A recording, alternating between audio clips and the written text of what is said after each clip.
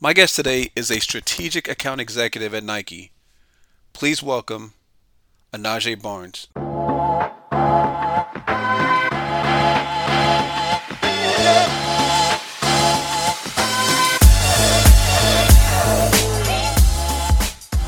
Anaje, how's it going?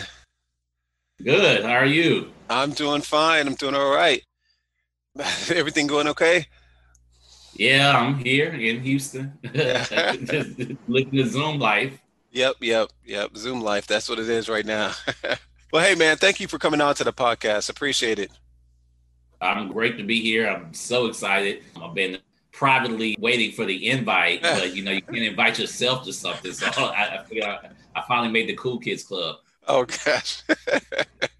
Well, thanks, man. I appreciate that. All right. So, hey, man, let's jump right into this. What do you do? So currently, I am a strategic account executive at Nike. And what that does is I liaison sales to one of our fifth largest account in the country. And basically, what we do is we try to get the Nike product to stores at the right time, at the right price. So our goal is to make sure that if you've got a favorite shoe or sock or T-shirt or sports team, whatever that apparel or that item is, that's in the back of your mind that you want to purchase, want to make sure that we have your size at the price that is advantageous for you to purchase at the right time. That's kind of like retail, back end retail 101. Right product, right time, right price, right location. In the world of online shopping, the right location is becoming less, Mm. but essentially in a small, that's what we do. But this whole career that exists back end of retail that most people really don't know about. If you think about Nike intuitively, and I'm assuming that you might have something from Nike in your wardrobe. Yeah. You think about it, you probably did not buy it from a Nike store. If you think hard about it, you probably bought it from a Foot Locker or Dick's Sporting Goods or an Academy Sporting Goods, that kind of. And so, for I'd say for 38 out of 40 something years of Nike's history, we've been a wholesale company. So essentially, I'm a wholesaler. Most people don't see as a wholesale company because we're so forward looking with our brand and aggressive with our brand management. But from a sales and distribution perspective, things are dramatically changing now with some of the shifts to shopping. But for the most part, we're a wholesale company. So my job is to maintain a positive, good relationship with my account, sell them a key story. So hopefully they in turn can sell you those same key stories, making sure that they're profitable. That's a major component. Hmm. A lot of times people think like, oh yeah, you got the new Jordans or whatever. Like I've been with Nike 13 years and I've never worked. I mean, I sell a few Jordan items, but for the most part, I don't work in selling Jordan shoes. But it's a great job, great career, very fast, lot going on all the time. Mm. And I can kind of get into some of the details later, but it's a very cool job. But retail in general is very cool for people who like fashion, for people who like analytics. That's the great part about my job. It kind of brings two things that I really like together. It brings Mhm. fashion, it brings coolness and all that kind of stuff, but it also brings a level of data analytics. And then you put those two things together, you kind of got my job and a few other people's jobs. So That's great. That's great. And I love how you're talking about selling the stories instead of selling yeah. the products. You're selling the stories to your customer. So you're basically working to achieve the best possible result for both your company and your account that you have. And you said, Oh, absolutely. I mm, mean, we're fundamentally shifting right now in this moment around how we market and how we bring our products and our stories to life. mhm, We want to gain more control over the message. And Nike has a lot of control over its messaging, obviously, but we want to make sure that we gain a lot of control over. But in my particular job right now, it's imperative. Each retailer has their own specific markets, have their own specific customer bases and their customer profiles. And we're trying to reach those customers through our own messaging, through our own lens. And like you said, sell our stories, sell our messaging. And our stories change all the time. I have a key story for some different items. For me, I work in what we call sports moments, also known as hot market within the industry. But that for me is has been fantastic. And sports moments, think of you have a key moment in time, in history, in the year, right? And what are those sports moments, right? So think Colin Kaepernick, think CFP, which is College Football Championship. That's coming up now. Mm-hmm. I'm working on that now. Think Olympics. I worked on that. Think Women's World Cup. I worked on that, which was fantastic. So, or the Astros or Rangers or whoever winning the World Series. So I do a lot of work around that specifically within my job. And again, that piece is crazy fast paced. Imagine, because who knows who's actually going to win a game? Right. Like, how do you know who's going to win a game? So then how do you get that product into that city or that right market or country for that matter at the right moment, right? Because how do you know, are they going to win in game 6, in game 5? They will win in game 7. So that piece of the job is very interesting and fast. So that's interesting also, because you mentioned fashion and data analysis as being 2 of your passions and 2 of your loves. But I know sports is also one of your passions as well. So you put that in there too. That's even better. I know. And then the sports element, I mean, I'm dressed up today. I get to wear T-shirts and sweatpants or whatever to work, and Jordans. When I first worked with Nike, I mean, I was a jacket every day. You weren't in dress code if you didn't have a jacket in the time. And then now I go to, what you doing? You a little dressed up today, OJ? What's going on? So I can wear T-shirts and hoodies, and that's fantastic too. Nice. And being able to talk sports, like when you come in the office and your first 2 hours is talking about, the Monday Night Football game or your favorite basketball team, and that's part of work. So that's cool. Right. Now, talking about the sports moment, can you kind of just talk about how that project works? Let's say, for example, it's a World Series. And I've done a lot of those. Yeah. So kind of like from beginning to end, how does that work? Let me break it down. So go finish, right? So we have a go-to-market, and people have heard the phrase go-to-market in different industries before. But essentially, when we go to market in sports moments, so technically one of the pieces of my job is called license. So the overall business is called the license business within Nike. And that's just, think of that as like a sub-department or a subcategory of our larger, right? So license is anything that we have to pay license for to put our swoosh on the product, right? So here's some big ones, right? Like MLB, right? NFL, NBA, right? These are our college football. These are our larger licenses, right? Having the swoosh at Texas or having the Jumpman at Oklahoma, which is a whole nother conversation. Just a joke as a fellow Longhorn. But license is that total business, that anything you pay for, Olympics, Women's World Cup, that kind of deal, right? So each quarter we have a portfolio of products that we're trying to sell. Most of those products will have a story behind it. Meaning like this is the inspiration of the product. This is the inspiration of why we decide to come up with this item. Hey, this is sponsored by athlete, and mom made sugar cookies or whatever, and we'll make something, some sugar cookies or something, right? So in sports moments or in license, each season, let's say college football, I'll roll with college football for a little bit. Summer season is kind of where we really kick off the season, and summer for us is April, May, June.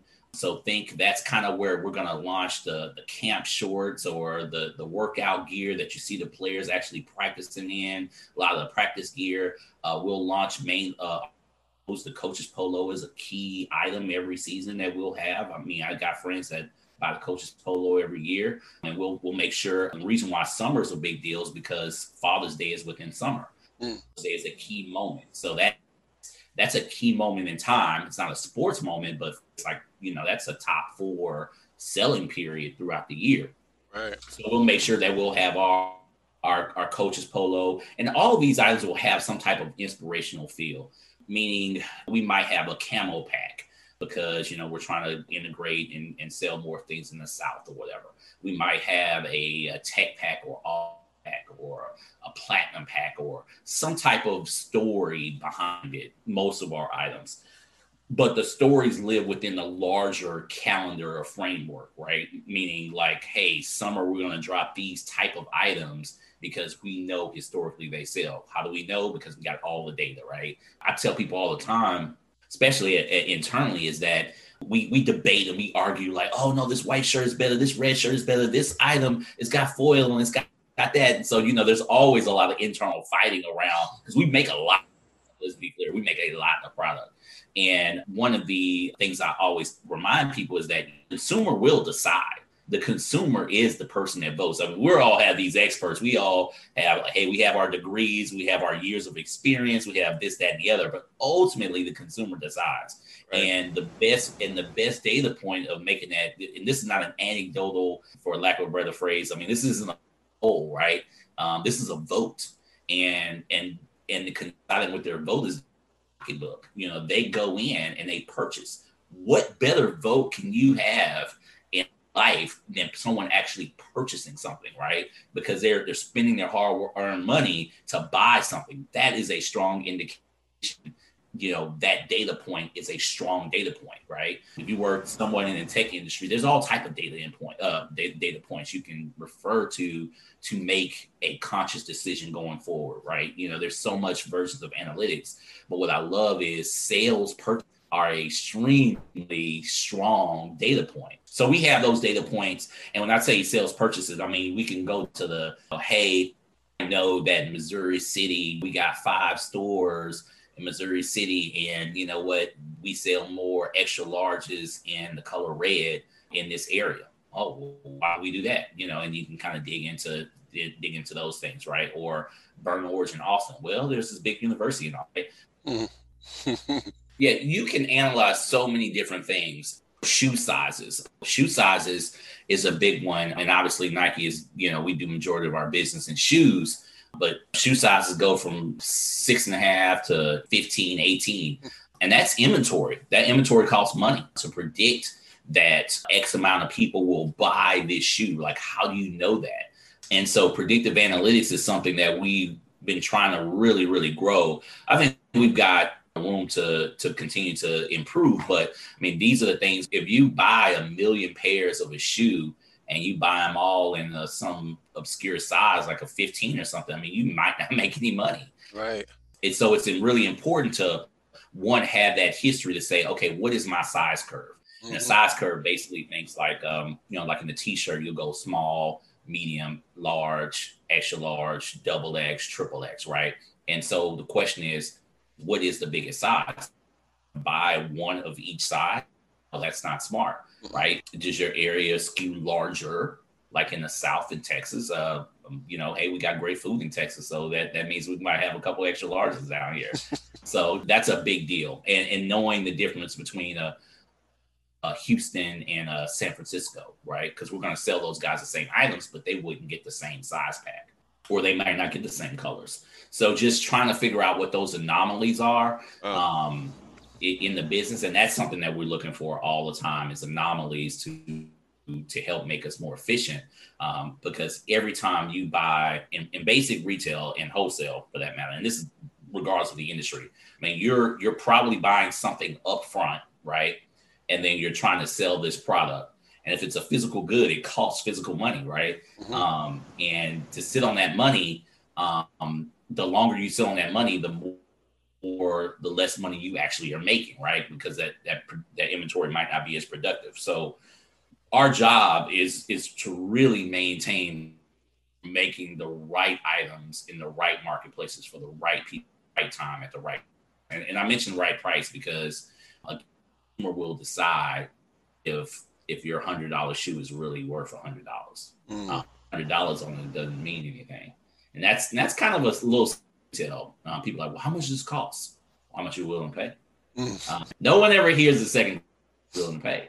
And that's a misnomer where, consumers really do control pricing. They really do control what an item costs and where it's going to be. And a lot of times consumers don't necessarily feel that control. You feel it during a day when everybody's kind of against one another for different pricing and goods. But ultimately, if you don't, not spending $100 on shoes, then we wouldn't be making $100 shoes. Right. So just curious, what technology are you using to help you with your predictive data analysis? We are contracting with a lot of the newer guys that are coming up, the Tableaus, a lot of the software sales guys, the Snowflakes. I know they just had an IPO, whatever, but we're partnering with a lot of those guys for software deals, but we have not engaged in artificial intelligence yet. Okay. The key word is yet. Right. I'm not in the back room to make those decisions or whatever, but I suspect it will come one day. But to be specific, I mean, my go-to is Excel. I'm in Excel all day long. Yeah.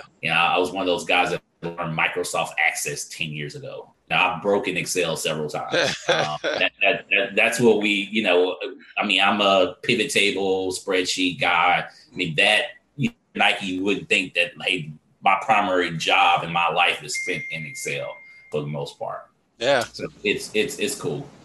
All right. And so this is very interesting. So you're having to have this deep knowledge of your account. You're doing predictive data analysis. You're looking at the new products that are coming out. You're even having to figure out, based on their geographic location, what products are going there. There's so much that you're having to do. But let's back up a little bit.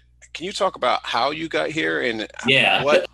So how I got here. So high school, I was always good at math and science, but I also went to, I believe, a cool school called Yates. And so, you got to be fashionable to survive at that school, right? So, you kind of got to come fresh every day, even if all your dollars don't add up. You got to make it happen. You got to make these outfits happen, right? And so I got into UT, and I initially majored in chemical engineering. I thought I loved science, right? And I like science, but I think I picked the wrong science to begin with.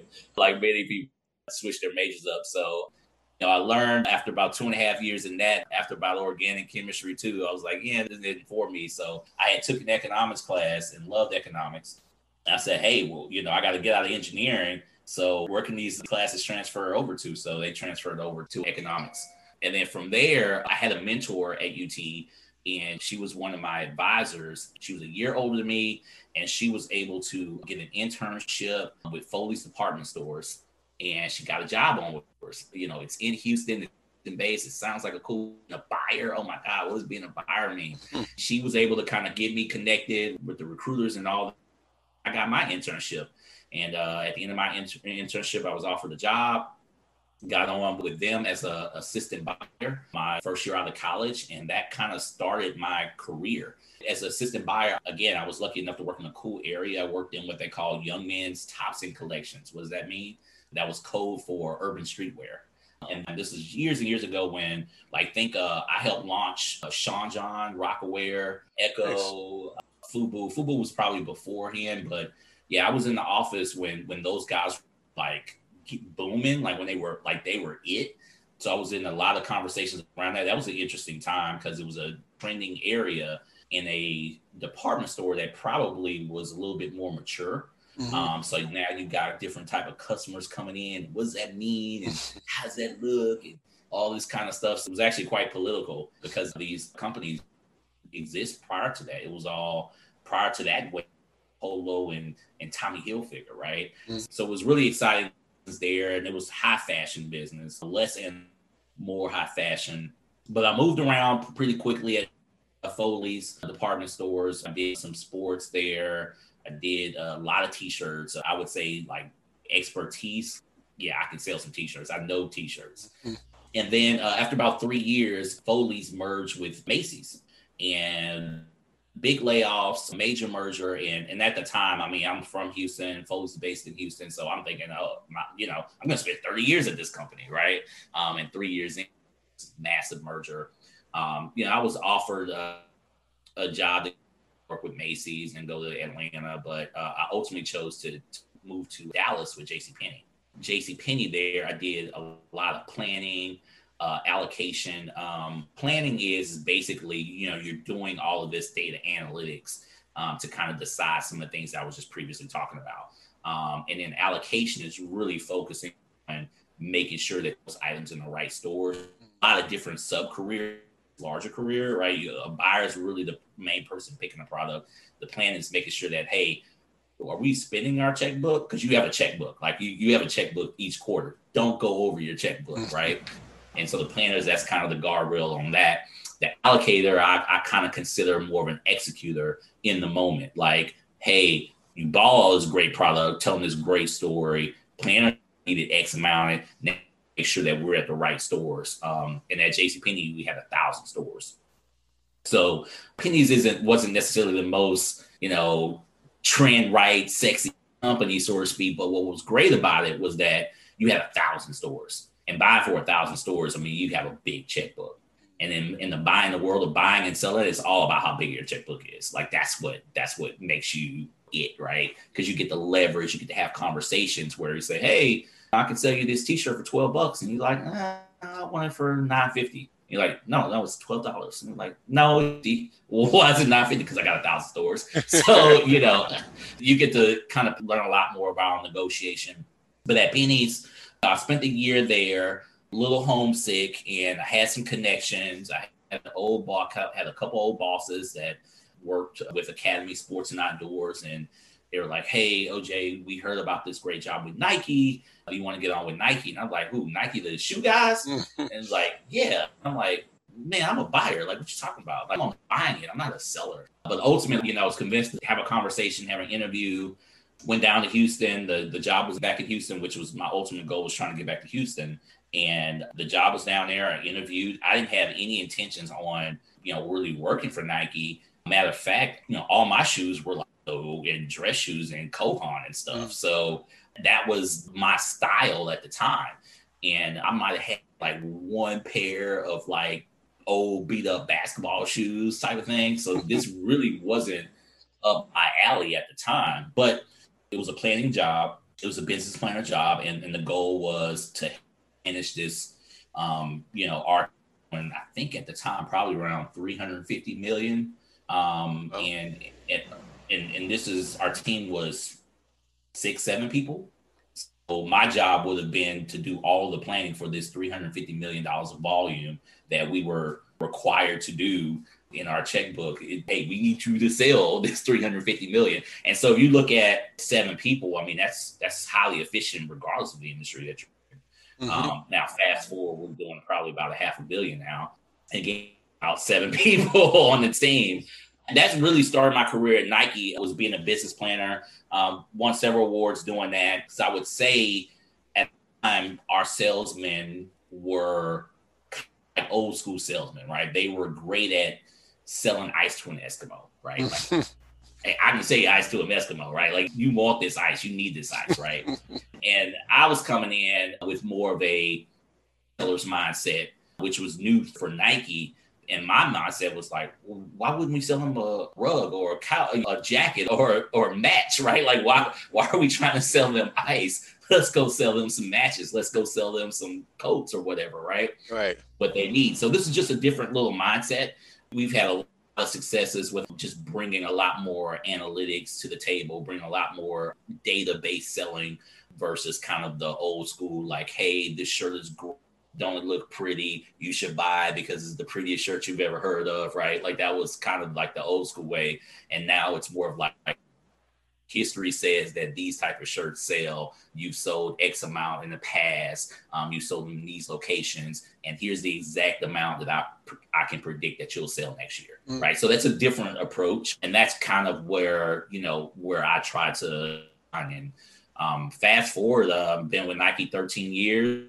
I've probably done all kind of different businesses. I've sold footwear. I've sold women's training footwear. I've sold yoga. I've sold tennis. I've sold track and field, socks. I've sold kid shoes. I'm in license now, which is super fun with sports teams. I can safely say as a UT, I'm probably one of the largest sellers of UT merchandise in the country, if not the largest. That's actually pretty cool to say. So I get to dictate what we have for the most part. If my account isn't buying it, then we're probably not going to make it. And that's actually cool to say. And I can say that for a lot of the sports teams that I've covered, the Rockets, Dallas Mavericks, etc. But ultimately, right now I'm doing that. I'm also trying to head up our digital and just grow our digital piece with our account. And then I also do the great, exciting business of socks. And you wouldn't think socks is all that exciting, but we do a lot of money in socks, and it's highly productive and it's highly efficient. And it's very, very predictive, meaning I know how many socks for different colors and areas will sell a year. So the analysis piece has a very, very large component. Yeah, it definitely seems so. Okay. And the socks you say are extremely predictive. What would you say is on the opposite end? Was extremely Well, yeah, I probably have the most opposite businesses you can have in time. Most reps kind of stay in the same world, right? Like if they sell men's training tops, they'll probably sell, men's running or men's something or men's basketball, right? Like you kind of stay in the same world where my worlds are literally at opposite, where like socks is very predictable commodity-based business, right? Like, so think of socks as like, toilet paper or something, right? It's very, very predictive. We have fashion components in socks, and you kind of think of, all the tie-dyes and different trends people are wearing in socks and mismatches and stuff or whatever. But that's a smaller component, right? The bigger component is, hey man, give me a pack of black socks and crew and I'll be happy, right? Or white, right? Like, and that the fashion component was bringing black in 9 years ago, which again gives you, because now black socks are actually your larger socks today over white. That's kind of a shock. Maybe 20 years ago that wasn't the case, but for the most part, we know that we're going to sell socks at back to school. We're going to sell socks and Black and Father's Day. Like we to sell X amount of socks, but license in right of the completely different end of the spectrum. I can't tell you how much kids gear we're gonna really sell. Like I can't tell you how much Texas Longhorn football we're really gonna sell. I've got a good idea, like 9-3 or 10-6, 10-2. Like we might sell X amount, but I don't really know, because you don't really know how many wins you're gonna have. You really don't know what those wins gonna, right? Were these nail biters? Were you up by 50 game? And I've noticed that the consumer license probably has one of the emotional components of the business. There is. So going, and each day, I mean, literally from email to email, I've got to switch my brain mentally on, okay, fast pace, this, what happened in the last game? Was their last 3-pointer shot, or to the other end of, oh yeah, I mean, we'll sell 10,000 black crews, this week, that kind of thing. So it is two different businesses, but there's a lot going on at Nike. I mean, we do our ground game stuff. I do a lot of local market analysis, as kind of like ad hoc programs. Anytime somebody's coming to Houston, they've got an idea, what's being said, what's being talked about in Houston, that kind of thing. Just making sure that we're authentic and locally relevant to the marketplace. That's kind of not quite a job description, but I have a lot of personal passion around making sure that we stay authentic. Yeah, man, very cool. Very cool. All right. Now, can you talk about what a typical day of yours looks like? Yeah. What I love about my job and get gray hairs over is that, each day is different. And I'm sure a lot of people say that. I mean, each day truly is different. We've got our go-to-market calendar, right? So and I'll kind of define it more of our go-to-market calendar. And our go-to-market is once a quarter. So we got 4 quarters, fall, holiday, spring, and summer. And each season we're trying to certain products, right? Like, in summer season, you're going to sell a lot of shorts. In holiday, you're going to sell a lot of fleece. So each season we're going to have, let's say, our go-to-market strategy, right? And it'll start with me seeing the product for the first time on what we call like visual CADs, like just a PowerPoint slides. And then we'll get samples. My first go-to-market is literally saying, okay, how much business did I sell last year? And in what items and what departments and what classifications and what stylings? And let me lay out on a spreadsheet. And then let me look at what we're offering. Okay, does this line up? 9 times out of 10, it won't line up. 9 times out of 10, like I won't have exact items that I had last year. And so literally that's my first set of work season. It's literally saying, okay, what do I have? What we did, right? Is the category stable, or, the business is well defined? Hopefully 75% of that will match up. Then you got to find that 25 delta, right? Why did we drop this item? Oh, it didn't sell well. Oh, okay, at retail. And so I might want to sub it out. Or, hey, the category thinks it's stale, because we always have this fight between the data analytics guys and then the art guys, right? We call it art and science, right? The art guy want to do something new every year. The art guy wants to come out with something young, fresh at all times, all new year, right? And that's great because Nike needs to make sure that we stay relevant. But then the trade-off is like, science guys saying, hey, we sold like 1 million of these shorts, 10 inches that had like a basketball logo on it. Like let's keep that, right? And so, you have this fight. So I'd say each season starts with me just figuring out, okay, where am I headed? Like where am I at? And so typically, some might be 10% delta, 25%. And so I'm like breaking down, like, where's this delta at, right? And so I'll go in and I'll say, okay, well, last year we had 2 shorts. This year we only got 1. Can I do my business with this 1? Oh, no. Then I might have to go back internally and fight to see if I can get that short back. Or at least like, well, hey, if you're not gonna give me that short, can you give me like 2 more colors on this 1 short? I can see if I can fudge the numbers to see if they'll fit. So that's a big like initial component, right? Hey, we had a coach's polo last year, and we offered it in team color and in white and in anthracite gray. And this year you only gave me 1 color. And the category might come back and say, yeah, you're right, we might need 1 more color. So that right there is a whole set of weeks of kind of work and analysis. Then we'll get the samples. And the samples is literally, I get a sample of every item that we're gonna make for that following year. Wow. And when I say, so we work about 9 months out. So this whole process is 9 months into the future, if that makes sense. So if it's October right now, or if it's, let's say if it's December right now, we're looking at next August or next September. So we're far out trying to predict about what's going on, because we also have this massive supply chain, right? Where we're making all these items overseas or some stuff domestic, but we're making all these. And so that whole supply chain of getting product actually made, shipped, and delivered is a whole nother set of the business. So you kind of got to be early. And so we have these guardrails of trying to figure out when we're doing things. But that's the first step of the season. Then I get the samples, and the samples basically we'll have a sample of each item that we're going to make. And what I try to do is just match up the quality. I'm like, okay, is this item quality?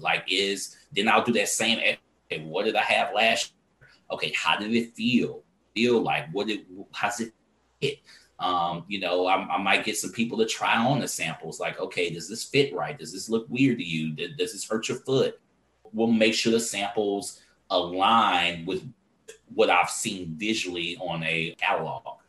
That way we know, and again, I'm not gonna lie, everything isn't, part of my job is to filter the things that I don't believe will sell at retail or to my consumer, right? Mm-hmm. So I just try to filter this stuff out for my buyers. And then the next step is actually presenting this stuff to your buyers, right? It's getting in front of them. I bring a lot of analytics and spreadsheets and things like that when I meet with them, and we'll have 2-3 meetings around like what went well last year? What are we trying to do this year? Mm-hmm. Okay, does my plan align with their plan, right? Does their plan align with their senior manager's plan, right? So you got a lot of gatekeepers, and we're kind of trying to match up, okay, here's the strategic goals for my account. Is within this account, so how does their area align financially and strategically with their larger company? And then vice versa, I got to do the same thing on my side.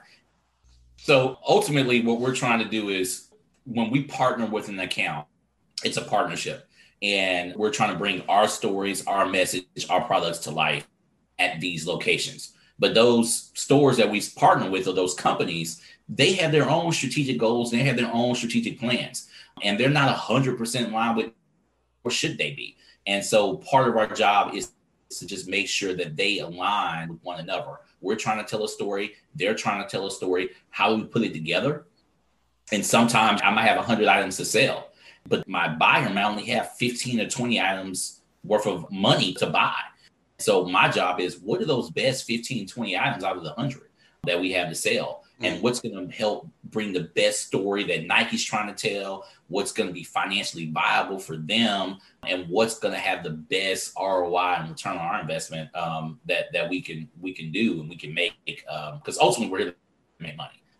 We're here to sell a message, but then we're ultimately here to make some money. Right.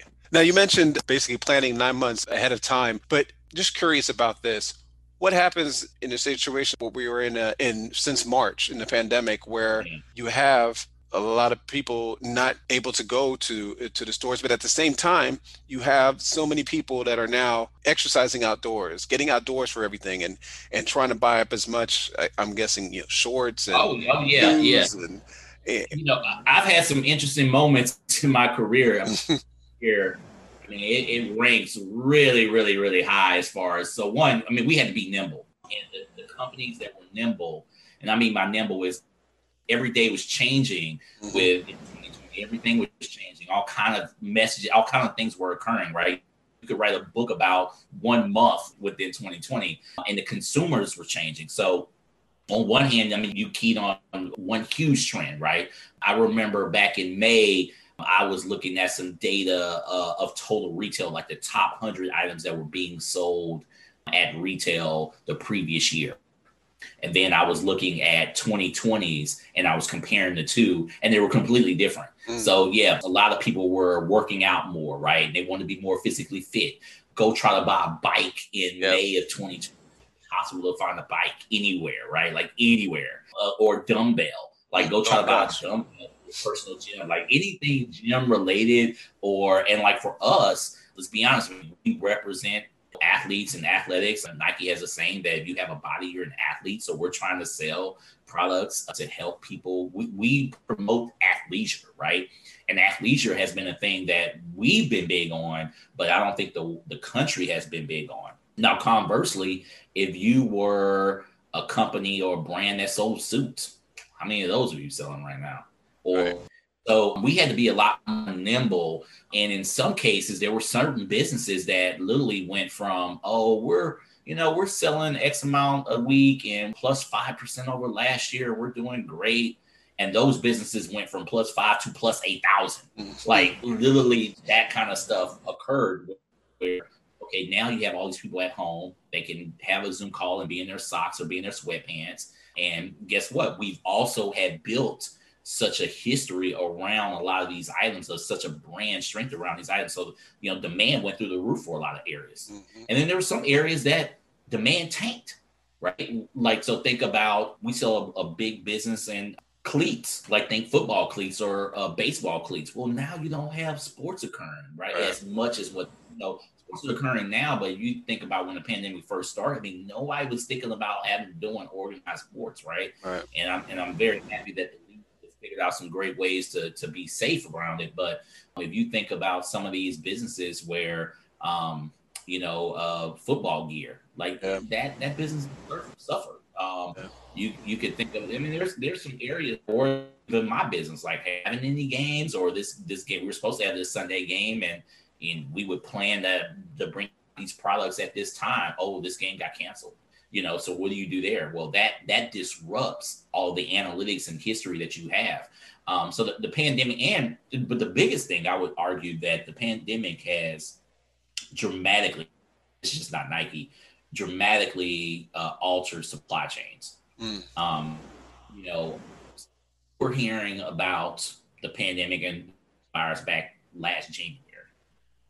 Why? Because we have a big business in China. 30% of our total sales are done in China. And by the way, we make a lot of product overseas. So our factories are getting shut down. So we were already panicking back in January, saying, hey, our factories are getting shut down. We don't have enough demand. My buyers are calling me like, are you sure you're going to be able to deliver your back to school? Because, these factories are shutting down, and what are you going to do? So we went from January scrambling, how are we going to make, and then March gets here and the whole country shut down. And so we went from buy more to literally in March, like, shut it down, right? Like, so, like cancel. So we had to really stay nimble. I don't work in brand, but our brand guys have done an amazing job of staying on top of trends and making sure that we're relevant. I would be remiss to not acknowledge the social justice and awareness movements that have occurred in 2020. That for us is a big deal, along with the pandemic, because I would argue that we're a company that have put our foot forward and stood out in regards to this issue. And again, has that a ton of customers? Absolutely, it's alienated. But it's also driven people towards. And I think if you look at some of the consumers today, if you're going to be a brand, I mean, these millennials, the Gen Zers and all these guys, I mean, they care about what you care about. They care about what your company stands for. They identify not just because their friends are wearing it, but what do you stand for? You stand for ability, right? Do you stand for social justice and awareness? You stand for certain things. And there's that I think have benefited from that, like Nike. But all of these things have turned our business upside down because those moments as well, right? I talked about sports moments earlier. These are moments that you can talk about, like I said, sports moments, health moments, or social justice moments, but how do you capitalize? What are you doing to be nimble, to adjust in that time? Are you around watching TV like everyone else? Or are you saying, okay, what's going on? And what our brand has to say about it. And then this is what we're going to do about it. And then this is how we're going to go to market based on what we just said we were going to do. And that for 2020 is, I think, is the deal for us, being nimble and moving quickly and making statements and, actually act on those statements. I think some companies that, and frankly, some of my competition kind of maybe been stuck in the mud on that a little bit. No, definitely, you guys have stood out with your messages and your messaging, and you're right. This generation, the younger generation, they're completely different than I think older generations. And when we grew up, they are so much more active and so much more just actively responsible, socially responsible, I should say. And so I think what you're doing is great, man. And when you talked about athleisure, it's funny. I didn't do this on purpose, but I just looked down. I have Nike shorts on, Nike socks, and Nike shoes. And this is my attire 7 days of the week right now. Yeah. So It is. And I'm going to say we predicted this, but we did have a 5 strategic plan that aligned with what has occurred. I mean, we're promoters of athleisure because athleisure products, right? Mm-hmm. And we do this for a long time, promoting people being a little bit more comfortable in how they go to work. We didn't coronavirus, but that's been in our plan. And the coronavirus happens, then now that actually lines up with some of the plans that we already had. I would say for sure, fortunate enough to just have really good plans. Right now, consumer direct offense is our large, and essentially what that means is beef up our online presence. We're better with our apps and good online business and apps and all that good stuff. But we're really trying to take it to the next level to where we can we're morphing Nike into a tech company. Well, guess what? Tech is going to be the future, right? And the coronavirus has sped all this stuff. So that was a 5-year plan that we had to turn into a 1 to 2 year plan. And so those are some of the things that we had our ups and downs with this.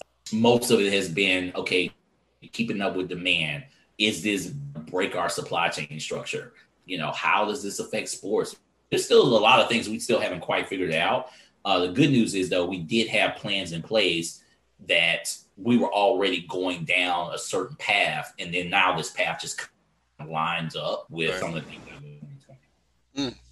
Nice. All right. Now, just talking to you and just listening to you, what you're saying about the things that you do and your responsibilities, it seems like relationship building and maintaining, communication skills, sales, strategy, analytics, economics, negotiation. There's so many different skill sets that are needed in what you do. But can you talk about what you think are the top skill sets and characteristics that are important to be successful in your line of business? I've got 6 other teammates and we kind of work all on the same team. We all have different values. We all have different ways of going about the business for sure. I don't think anybody would say that we do it similarly, but I do think, obviously communication is top, right? Like that's pretty high, but you all communicate differently as well. Like, some people, I'm very direct. I'm direct person. I kind of very direct. And I use a lot of examples. That's one of my main communication components. But along with communication, you have all these communication, right? Negotiation and soft skills, hard skills, all that kind of relating. That's all kind of communication. That's one big. For me personally, I rely heavily on my ability to analyze strategically. That is something that I personally rely heavily on, because I do think that can cross-functionally in a lot of different areas of life. So that's a big one for me. Some of my teammates maybe not as much, because they might be stronger in their soft skills than I am, frankly. Right. But for me, I definitely use a lot of those around analysis and strategy and just larger strategic thinking. That for me has served me well, because I ultimately come from a retailer's mentality where I know they need to make money. So something that I always think about is saying, my buyers need to make money. I need to come up with a way each season to help money.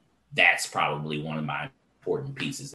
And so I rely on those skills. Those are the skills that I build up a lot. But I'm a big fan of people organically going with finding their own skill sets in life and building those skill sets. Kind of like in high school, teachers in high school used to say, oh, well, Tommy, you're not good at this. So, you need to work on this and you need to work on this more. And then, we have this culture where we beat people down about what they're not good at. And I'm a big fan of figure out what you're good at, right? And actually grow that, right? If you're above average at something, that means you're above the average. And if you grow what you're already above the average of, you might actually be great at that. And conversely, if you're below average at something, you might be able to go to be good at it or average at it, but it's a lot harder to be great at something that you're naturally not good at. So I'm a fan of people using their natural skill sets and growing those skill sets, and then adapting those skill sets to whatever job or goal they need to accomplish. It's a little bit different approach, but I'm a huge fan of that. Nice. All right. That makes sense. Okay. Now, you spoke about the fast-paced environment and what you do and how it deals with fashion and data analytics, but can you just talk about what you love about what you do? I do love the fact that it's a different job every day. Maybe Monday mornings from 8 to noon, that might be set in stone, right? But then after that, it's a different job. I can't tell you what email I'm going to get. I might get one email saying, hey, I need this image update so we can put it on our website so we can sell this item because we ain't got the image. Or I might literally get this other one where, hey, sports team X just called and said, hey, we're trying to partner with your account and something's not quite right and we need you to fix this right now. That actually occurred. I'm trying not to call out what actually happened. Let's just say no sports team emailed someone and it got to me and we needed to fix this problem 5 minutes ago. So it was like fire drill, right? And so I will get those type of calls. And some of them might be, I might be working on my assortment. But what I love ultimately is I love the flexibility of the mental flexibility, meaning, mentally I might be thinking about something different each day. That keeps me young. That keeps me thinking. I'm a big fan of exercising my brain, right? So, just able to solve different problems, right? And so you got to break down that problem. I get a lot of problems. Typically my email box is filled with, okay, problem, solve it, please, right? And those problems could be all kind of different things. Like, hey, we got this salute to service football jersey in NFL and it's launching. Where is it? It's not here, OJ. It's not here. Where is it? Because we have to launch on Sunday, right? And that's a problem. Solve it, right? So much of my job is problem and solve. And I actually enjoy that. It gets a little hectic, but it's different each day. But it's a mental exercise. And then I get to talk sports all day, right? And I get a nice discount from a great brand. I've spent, I can't tell you how many games I've been to. I can't, I've seen you at some. Yeah, exactly. I've been to a lot of great sports moments. One of my top ones is I saw Serena and Venus play at Wimbledon. Nice. That for me is pretty high on my bucket list, right? Like I've been to a World Cup. I've enjoyed sports that I like. genuinely enjoy soccer. That wasn't a sport that I knew about prior to this job. So there's a lot of cool benefits that I'm sure people can think about. You get this, you get to do this. Like, yeah, I've met some athletes. I've heard a lot of great athletes speak. That's probably another one. A lot of great athletes speak, and that's been tremendous. I can't go into like how many speeches I've heard from big time athletes and not like realizing like, hey man, there's some people that can speak. Like, Richard Sherman, he's a fantastic speaker. So that's been cool. I've had a lot of great bucket list moments, not just as a sports fan, but just like in life. Work with a lot of great people. It's a cool job. I cannot lie. It's stressful and it's crazy, but it's not bad. All right, nice. It doesn't sound bad talking sports all day, going to top sporting events, things of that nature. Now, and now you mentioned how it can be stressful. Can you talk about just the opposite side, the challenges? What challenges are out there for you and what keeps you up at night? There is a lot of pressure for us to bring home the bacon. Mm-hmm. I mean, and like any career, right? But for us, it's we like to joke about is that, I mean, our goals are very well defined. We do about $500 million on my team. Each person within that team has a certain amount of money that they need to bring home each quarter. Well, you need to bring that money home. So and that is a major pressure, right? And sometimes there are extenuating circumstances, like in my area where I have it's no one cares that your favorite sports team has a losing record, right? Even though you might have done, I did $1 million with, the Texans or the Rockets last year. Well, now they're, losing. So what? Where's my money at? Right. So that component is very real. I would say I live in the middle ground of a lot of other moving parts, whether that's supply chain and product not getting delivered on time. And so much of this is timely, right? Like time is such you probably heard me say, right time, right time, right time. I mean, what happens if I've got a brand new jacket and it's this super heavyweight jacket that's going to keep you warm? What if that delivers after Christmas in Houston, Texas? Yeah. I mean, that money's been spent, right? Yeah. Like that money's been spent. So that's a big component. That kind of stuff literally does keep me up at night. And it sounds weird. Like, oh man, I hope my fleece delivers, before Black Friday. So we got this promo coming and we got this sale. And if I don't deliver the fleece in time, we're gonna miss the sale. If we miss the sale, then I didn't sell all the items and we lost money this year. Like that is a real component. And obviously, if we don't sell it this year, then why would the retailer buy it next year? Right. So that piece is a little nerve wracking. And then knowing that so many people in the chain is eating, right? So think about, you got supply chain factories overseas, right? You got to ship those factories in, right? And they're on containers, they're on a shipping dock, right? So people in the factory ate some money, right? Ate off of that. Then whoever the shipping company, they're eating off of that, right? And then they delivers into America and goes into a distribution center here, right? And then there's jobs on that. And then it gets on the truck and it gets delivered to a retailer, and that's a job, right? And then the retail, you got sales guys on the floor. So there's a whole lot of components brought into a lot of moving parts, and just managing those moving parts can be daunting. Now, okay, so with the stress level of this job, what hobbies do you have or what stress relievers do you do? I've got my kids and they don't know if they're a reliever or not, right? but they are a component. I've got my friends. I've got a robust life outside of work, which I think is important, to work hard, play hard. That's a family motto. And then we have our side businesses as our family. I'm big into real estate. And so that is a personal passion of mine, which more work, more stress, but it is mine. And that for me can be a nice relief mentally away from the 9 to 5. Right. That's great. That's great. All right. Now you mentioned great bucket list moments that you've had. Can you talk about a memorable moment or memorable moments that stick out to you in your career? Yeah, for me, I helped launch the NFL with Nike about 8 years ago, 9 years ago. And that was a big one for me because the NFL had been with Reebok for, I don't know, maybe 10, 15 years.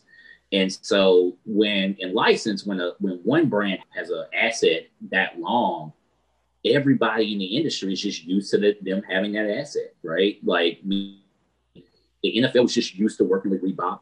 all of the partners, the Dixes, the Academy Sports, the Foot Lockers, they were all used to working with Reebok. And Reebok works a certain type of way, and we work a different way, right?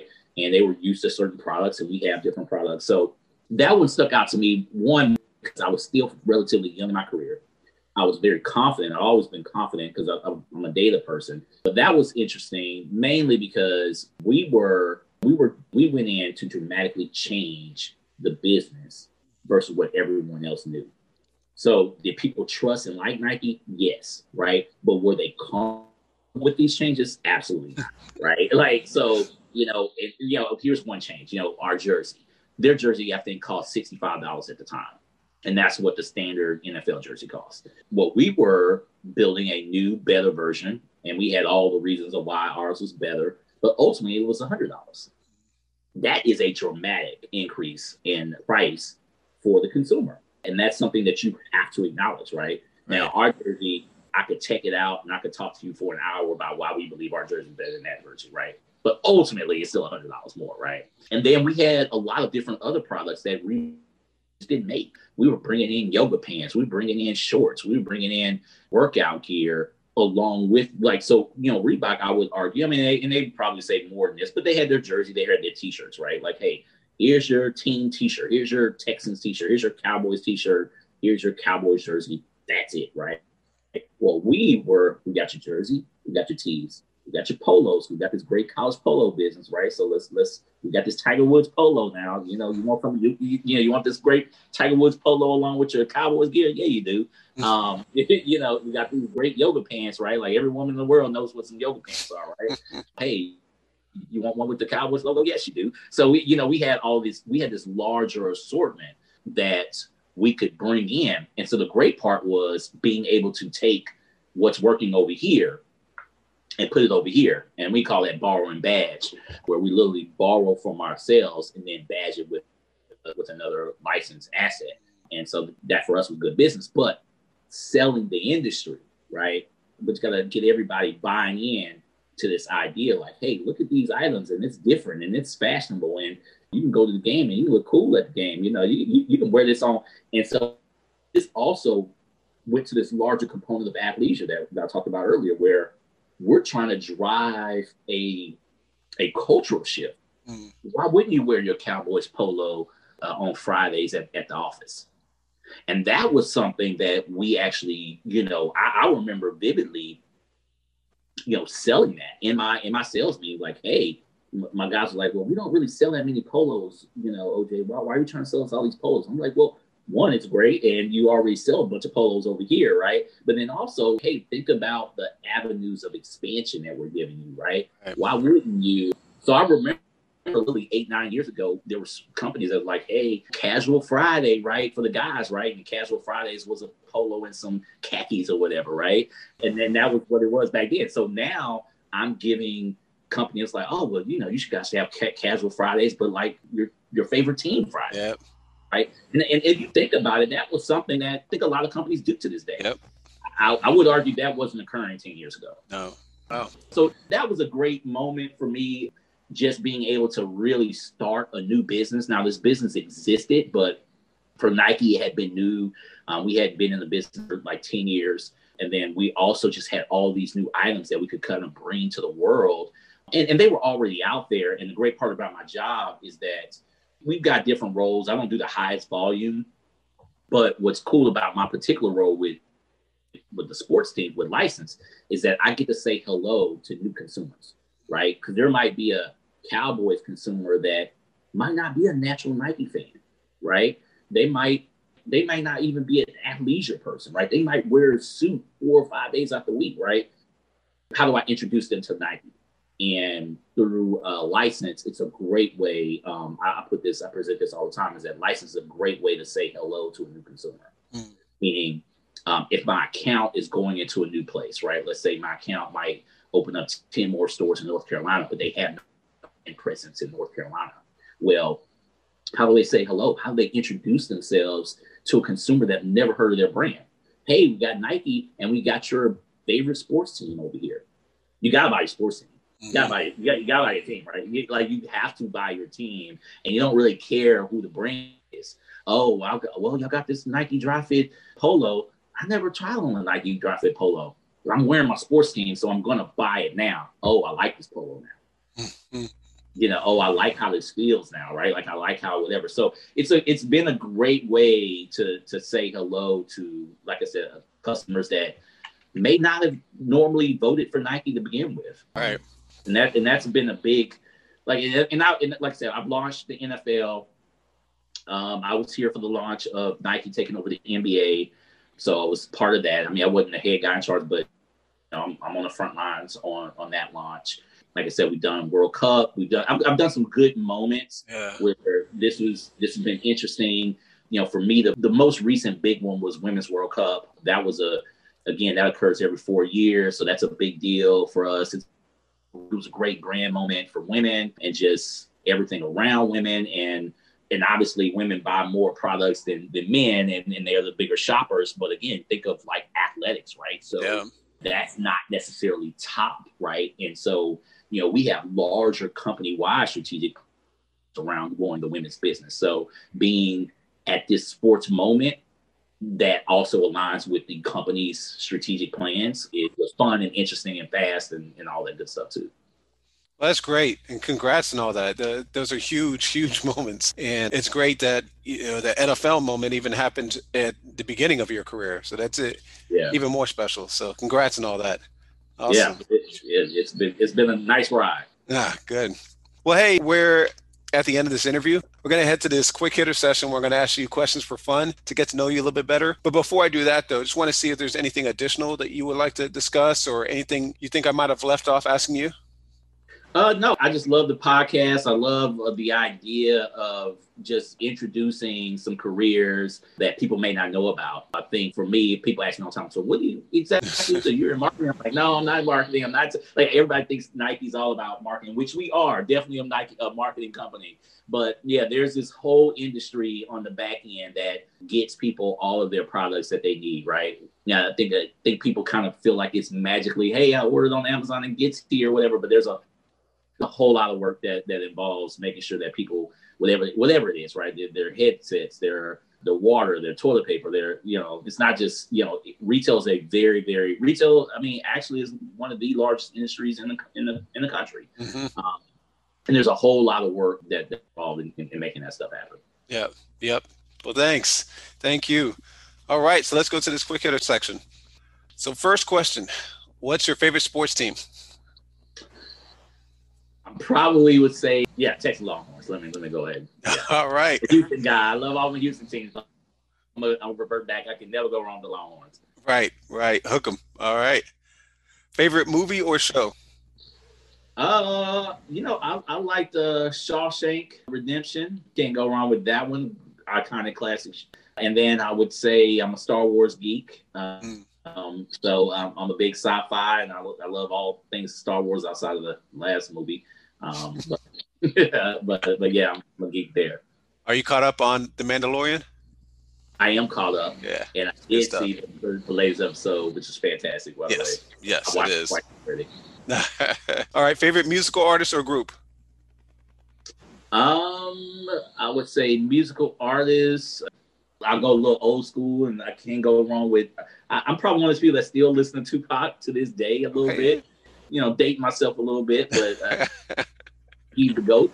I can't go wrong with him. I mean, I keep current though. I mean, I listen to most of the current hip hop and that kind of stuff or whatever. But so I'm fairly current, but I can't go wrong with pop. Right. Yep.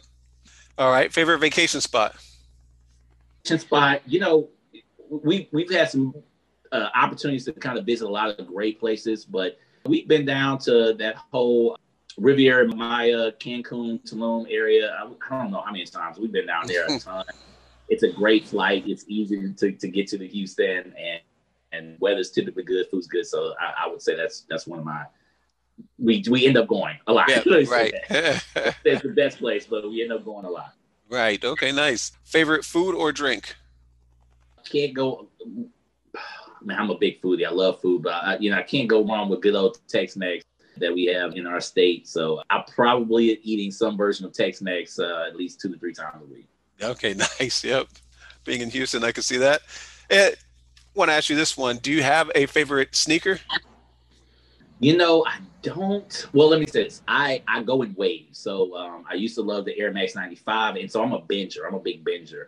So whenever I like something, like I go super hard in and I wear it out. So when I first started with Nike, I collected Air Max 95s. Right now, I'm on Jordan 1. So Jordan 1 is like my shoe right now. Yeah. I'm sure it'll change. It depends. I mean, for me, when you're working for Nike, you kind of get access to a lot of different stuff. I'm not a sneakerhead. So I'm not one of those guys. Like I'm not waking up early to buy the latest whatever. But there's some cool Jordan 1s coming out. I'll probably grab them. Yeah, right. Yep. Well, this has been great. I've learned a lot about what you do and about the strategic account executives, what they do. And man, it's just awesome to hear all your accomplishments. The launching of the NFL with Nike, you having the 5th largest account of the company, the several awards that you've won, being the largest seller of UT gear in the country. So congrats on all your accomplishments, man. Keep doing what you're doing. And thank you so much for coming on to the podcast. And thank you for hosting this podcast. Love it. Thank you, man. And is there a way that people can contact you if they have any comments or questions? Are you on social media? Yeah, I'm on Instagram, Facebook, and LinkedIn. But if anybody wants to reach out to me, they can check me out on LinkedIn. Odache Barnes is it's a pretty unique name, so they can find me. And I'll pretty much accept friend requests on LinkedIn. Cool. That works. Thanks a lot, man. Thank you. Have a good one. Thank you, everyone. If you have any comments or questions or would like to be on the podcast, please reach out to me on Instagram at Rodolfo Cooper. Thank you. Bye.